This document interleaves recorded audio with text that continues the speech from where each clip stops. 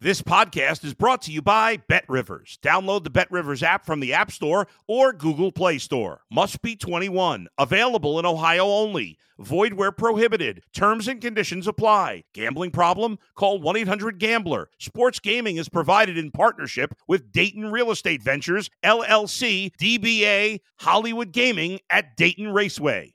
If you're a tennis fan, you'll love Betting Weekly Game Bet Match on the BetRivers Network. Whether you're a bettor or just love tennis, you'll enjoy the in-depth analysis each week of the tennis calendar. Subscribe to Game Bet Match today from your favorite podcast provider. If you're a tennis fan, you'll love Betting Weekly Game Bet Match on the BetRivers Network. Whether you're a bettor or just love tennis, you'll enjoy the in-depth analysis each week of the tennis calendar. Subscribe to Game Bet Match today from your favorite podcast provider. You're listening to the Danny Mac Podcast on the BetRivers Network. Divisional round playoff football. It was supposed to be a little bit better than that, wasn't it? Did you find the games to be really compelling? I didn't either. Thanks for giving me some time. I'm Dan McNeil, and this is my divisional round recap here on the BetRivers Podcast Network. There were some tremendous performances, not only by individuals, but by different sides of the football and which one most deserves a game ball as a group. Is it the Cincinnati defense? Is it the Philadelphia offense? I don't know. It was, while there was only one game decided by one possession, and that was the last one. That's 49ers over the Cowboys Sunday night. 19-12 is the final in that one. None of these games really seemed very competitive, did they? And I forgot, the Chiefs and Jaguars also finished as a one-possession game, 27-20, the first game that got us started Saturday afternoon. But I didn't find there to be amazing drama in these games. I wanted more than I got. I expected more fight from some teams, Buffalo, than I got. But nonetheless, outcomes very, very good for me. I'm not so sure how you did over the weekend. I was 0 for 2 on Saturday and came back and got them both yesterday and did the parlay with the two winning sides. So wind up making a little bit of scratch over the weekend. Maybe I'll come back on Championship Sunday and just knock it out of the park. And I've got so many buddies who are asking me, what are your props today? I don't like to do the props until Super Bowl Sunday, and I'm glad so many dudes have discovered how much fun props are, and BetRivers has tons of them out there for you. I save that until the big game. I save that for Roman numerals. Roman numerals, and that's happening on Sunday, Feb 12, in less than 3 weeks now. Let me start with the game of the day. You know, when they bring out Jim Nantz and Tony Romo, you know it's important.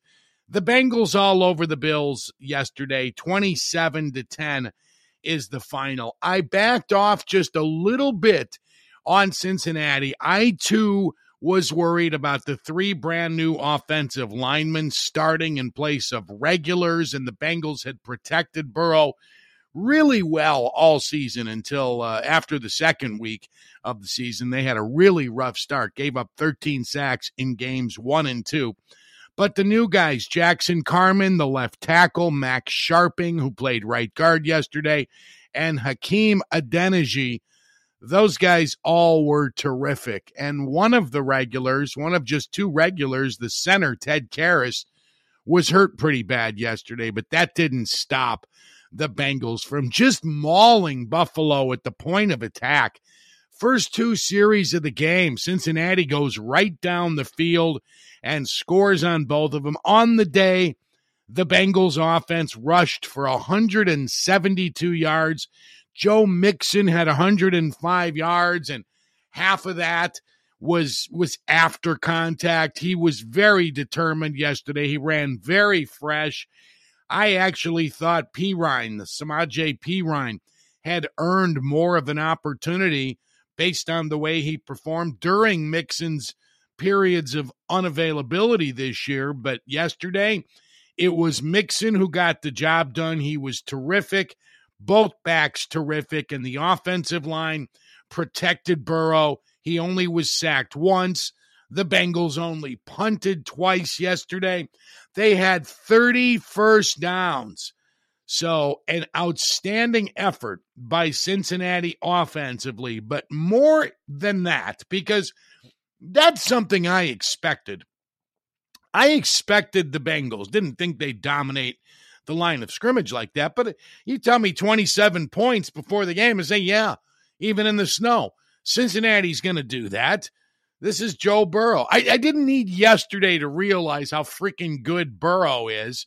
As I've heard a lot of discussion today, Peter Schrager has discovered Joe Burrow. Congratulations. Welcome to last season. I didn't know they would be this amazing defensively. Those Cincinnati defenders yesterday, Cam Taylor-Britt with the interception, Eli Apple, Mike Hilton, Jesse Bates, Von Bell, they made life miserable for Josh Allen Sunday. The Bills didn't manage a first down in the first quarter of the game. They were 3 and out and 3 and out. Only 63 rushing yards on the day. And there it is. There it is, finally, on the 22nd of January, something I've been talking about for 2 years comes to the fore. It's a team not having that pounder when you need to catch your breath and you need to punch somebody in the face and establish some form of manhood out there because it's slipping away from you. The Bills didn't have a guy to stand up and do that. They only ran for 63 yards. Buffalo was 4 out of 12 on third down attempts yesterday. Josh Allen, 1 interception.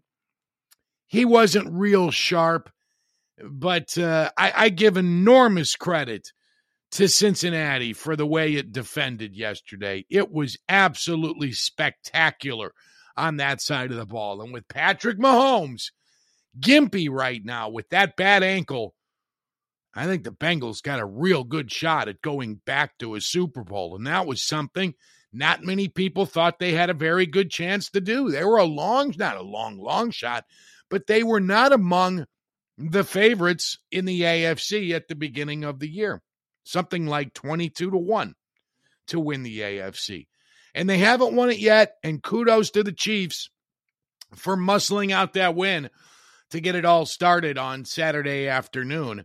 But, God, this was just an amazing performance by the Cincinnati defense, and hats off to the Bengals and Zach Taylor, their coach, possibly going back to a second straight Super Bowl while the Dallas Cowboys continue to run that string up to 28 seasons without a trip to an NFC championship game because the Cowboys offense was just dreadful against the 49ers.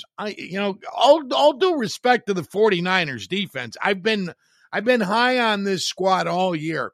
But when Tony Pollard got hurt for the Cowboys, it seemed like Dallas was out of ideas. They didn't have any answers. They didn't have any semblance of a running game. I don't know where Ezekiel Elliott has gone. As much earnings as this guy has banked in the last couple of years to be reduced to a short yardage back, are you kidding? Really? They didn't protect Prescott very well. The 49ers offensively were not outstanding, but they didn't have to be as bad as Dallas was. And I was expecting an uptick from the Dallas offense, as crisp as they were against the Buccaneers in their super wild card round win. They were that bad yesterday. Dalton Schultz not knowing he has to drag the right toes down to make a catch near the boundary. 33% only on third down for the Dallas offense. Bad caddying for Mike McCarthy. And they're pounding him in Dallas today for the silly last play of the game when they had to go 75 or 76 yards on the last snap. Ezekiel Elliott snapping the ball. It looks like something you draw up playing in the backyard when you're 15.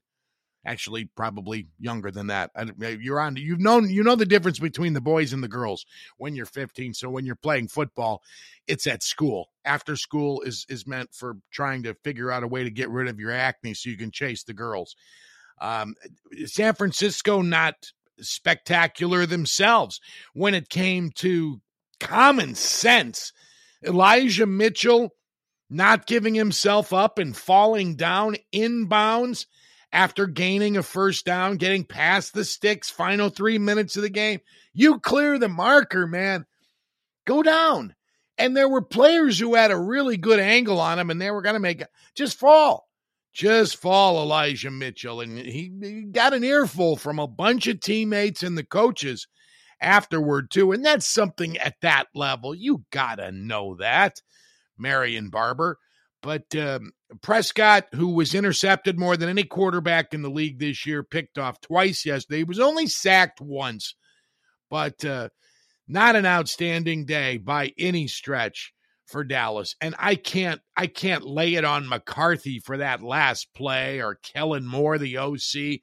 People in Dallas want Prescott traded. Now, that's a different topic. You know, after yesterday, I understand why you're upset, but geez, you're 1 week removed from the best performance of his career, and fair weather that you are front runners if you're asking for this guy's head on a platter right now. And the same thing with McCarthy.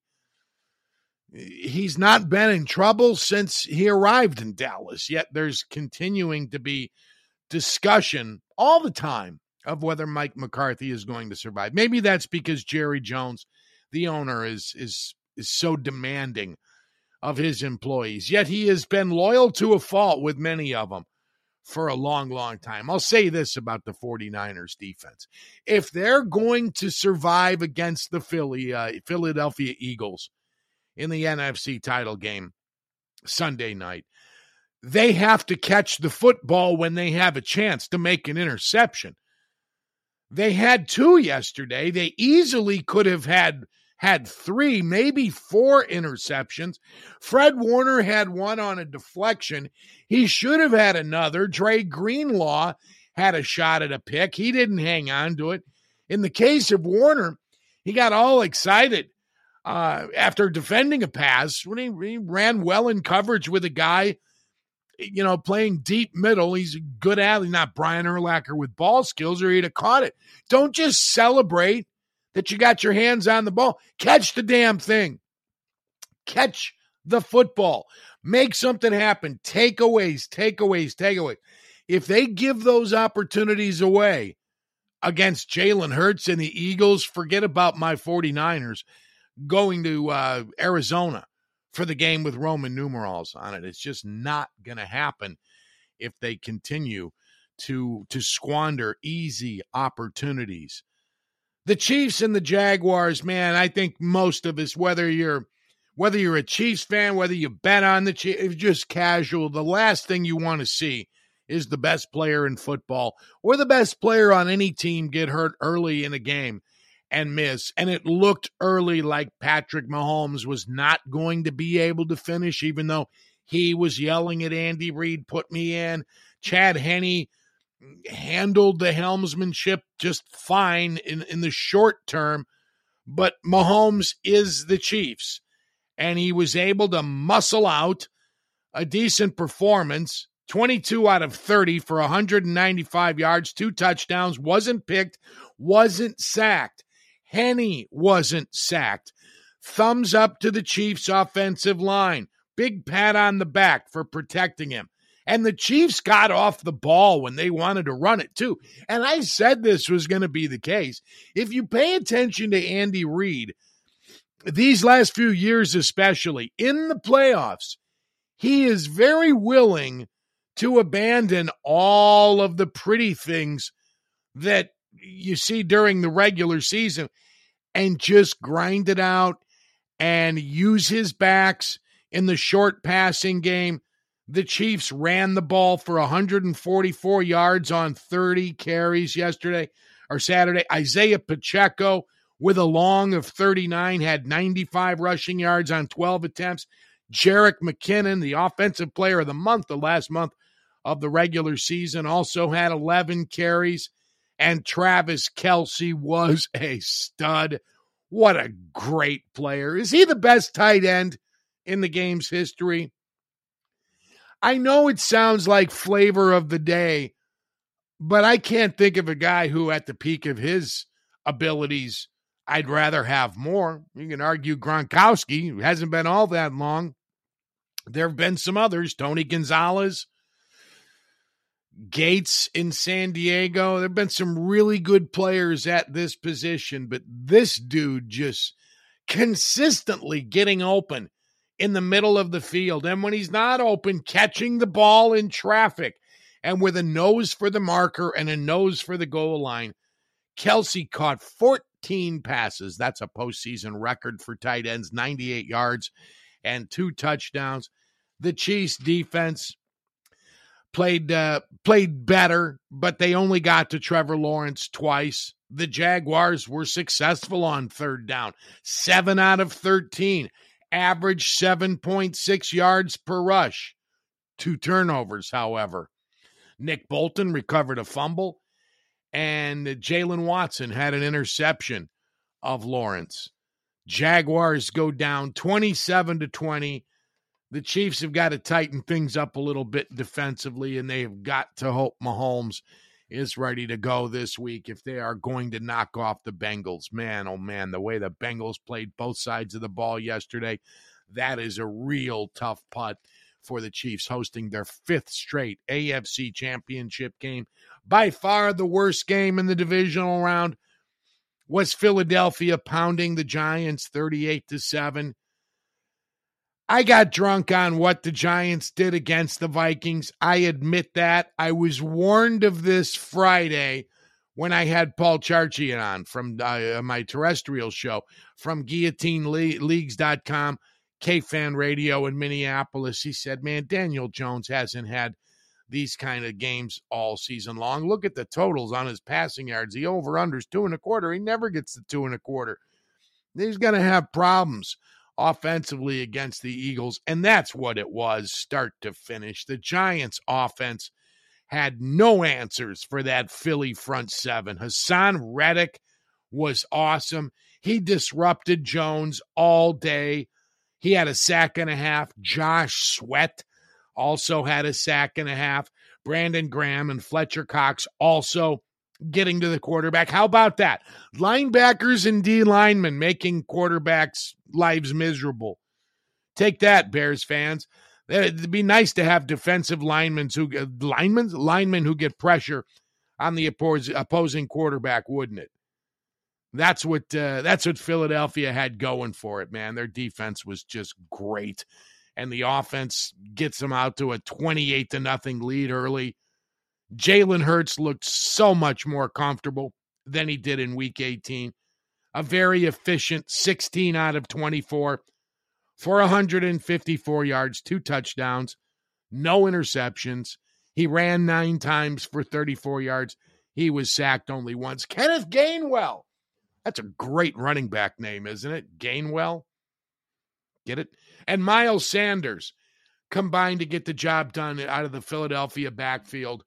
They were really, really good. Everything they did was very, very efficient. Philly had the ball for almost 36 minutes. The Eagles were 10 out of 14 on third down Saturday. Easy win over the Giants. I've been critical of Tony Romo since his first year in the broadcast booth. And while I have agreed with people who suggest, hey, it's nice to hear somebody who really likes to be there, he seems genuinely interested. He's having fun. That's true. I'd rather have a guy who acts like he wants to be there. I'm the same guy who pounded the shit out of Al Michaels last week for his terrible effort in the Jaguars' win over the Chargers in the Super Wild Card weekend. Enthusiasm goes a long way. Have fun. If you're having fun, your listeners, viewers will have fun. That makes sense. But study the game. Study the opponents. He made his niche early on by being able to predict the plays offenses were going to run. That's not something that makes him that different from a lot of other guys who played quarterback in the NFL for 10 years or more. I think if you give most really, veteran quarterbacks, you let them look at a team's offensive tendencies and watch their previous 3-4 games, they're going to see formations and they're going to have a pretty good idea of what's coming. That's just being smart. Quarterbacks have to be smart. That makes sense. Romo would be able to do that. Defensive coordinators can look at an offense and say, I think they're going to do this here. Look at that. They got 4 on this side. They're overloaded here. This is where the ball's going. That's what they do for a living. Now, why don't more of them do it, you say? I don't know. Is that what makes a guy a great analyst, predicting the outcome of a play? Steve Stone in baseball, Tony Romo predicting the jet sweep, predicting what they're going to do out of shotgun on third down because he's been watching. That to me, that you got to do a lot more than that. You've got to be entertaining, but you also have to tell some interesting backstories. You have to know a little bit about a variety of guys in the game, not just the biggest stars. No more than Josh Allen and Joe Burrow. Know the names of the 3 offensive linemen who are starting in place of the regulars. Romo mentioned one of them by name, and he forgot Max Sharping's first name. He just said Sharping there. Sharping there. Is that his name, Sharping there? Doesn't sound like it. It's Max Sharping. Now, I took off a few minutes before the half to go pick up a delicious burrito for my halftime enjoyment. And Ian Eagle on Westwood One Radio is telling me who these guys are. He's mentioning Jackson Carman and Hakeem Adeniji and Max Sharping. He's giving me their lineup up and down, and even giving offensive line coach Frank Pollock, no relation to Kevin Pollock, credit for what he did to get his guys ready. Romo should have had that. He didn't. He didn't know any of those guys by names, and it sure sounded like he and Nance were the Buffalo home radio crew in a game in August. When that thing was getting away from the Bills near the end, Romo is babbling about legacies and the future of the position in the AFC, the quarterback position with Mahomes and Allen and Burrow so young, and you throw in Herbert in LA. That's not the time for that. It's not the time for that. Give the guys who pulled it up and tightened up their bootstraps and got to work and did it on the road in the snow against a defense that was pretty widely respected this year. Romo was talking about how offensive linemen don't really have that sense of that fear factor when backup offensive linemen are asked to block in a meaningful game because they're just as big as the guys who play in front of them. And he's trying to demonstrate how big the Bengals offensive line is tackle to tackle. So he grabs his telestrator pen and draws a circle in the interior. Didn't do any work. Didn't actually do the heights and weights and see what the difference was between the first group and this group that went Sunday with 3 newbies, Carman, Sharping, and Adeniji. Those are names Tony doesn't know. He didn't know it was Trey Hendrickson of the Bengals who blew up a play early in the game. First quarter, I think it was the first series of the game, might have been the second one for the Bills, when there's the pocket collapses and there's a big scrum in the middle, and he says, boy, somebody in there's giving good effort. That's somebody's Trey Hendrickson. He's pretty good. To my surprise, there was a lot of agreement with me on social media, more specifically Facebook, because I'm finding that to be a better place to be, whether you're talking about football, rock and roll, or or dogs. It's just, and I don't talk about dogs, but Facebook is just more genteel. I enjoy going there. But I didn't get as much out of Romo as I wanted to. It seems like people have caught on to what I found to be evident right out of the gate with him. He was able to rely on his silliness. He was able to rely on his enthusiasm. He's likable. That's great. I like him. I don't like him being the network's number one analyst if he's not going to work harder at it. We only got one more day with Tony Romo. The Fox crew of Kevin Burkhardt and Greg Olsen will give us the descriptions of Super Bowl 57 in a little less than 3 weeks. This announcing depth that exists today is really, really bad. I don't remember crews as limp as some of the guys who are lining up, guys who are wearing the headphones every week. That crew of Kevin Kugler and Mark Sanchez is awful. James Lofton shouldn't be doing games anymore. He hasn't had an interesting thought in a decade. If he has, he hasn't shared it with his television audience or his radio audience.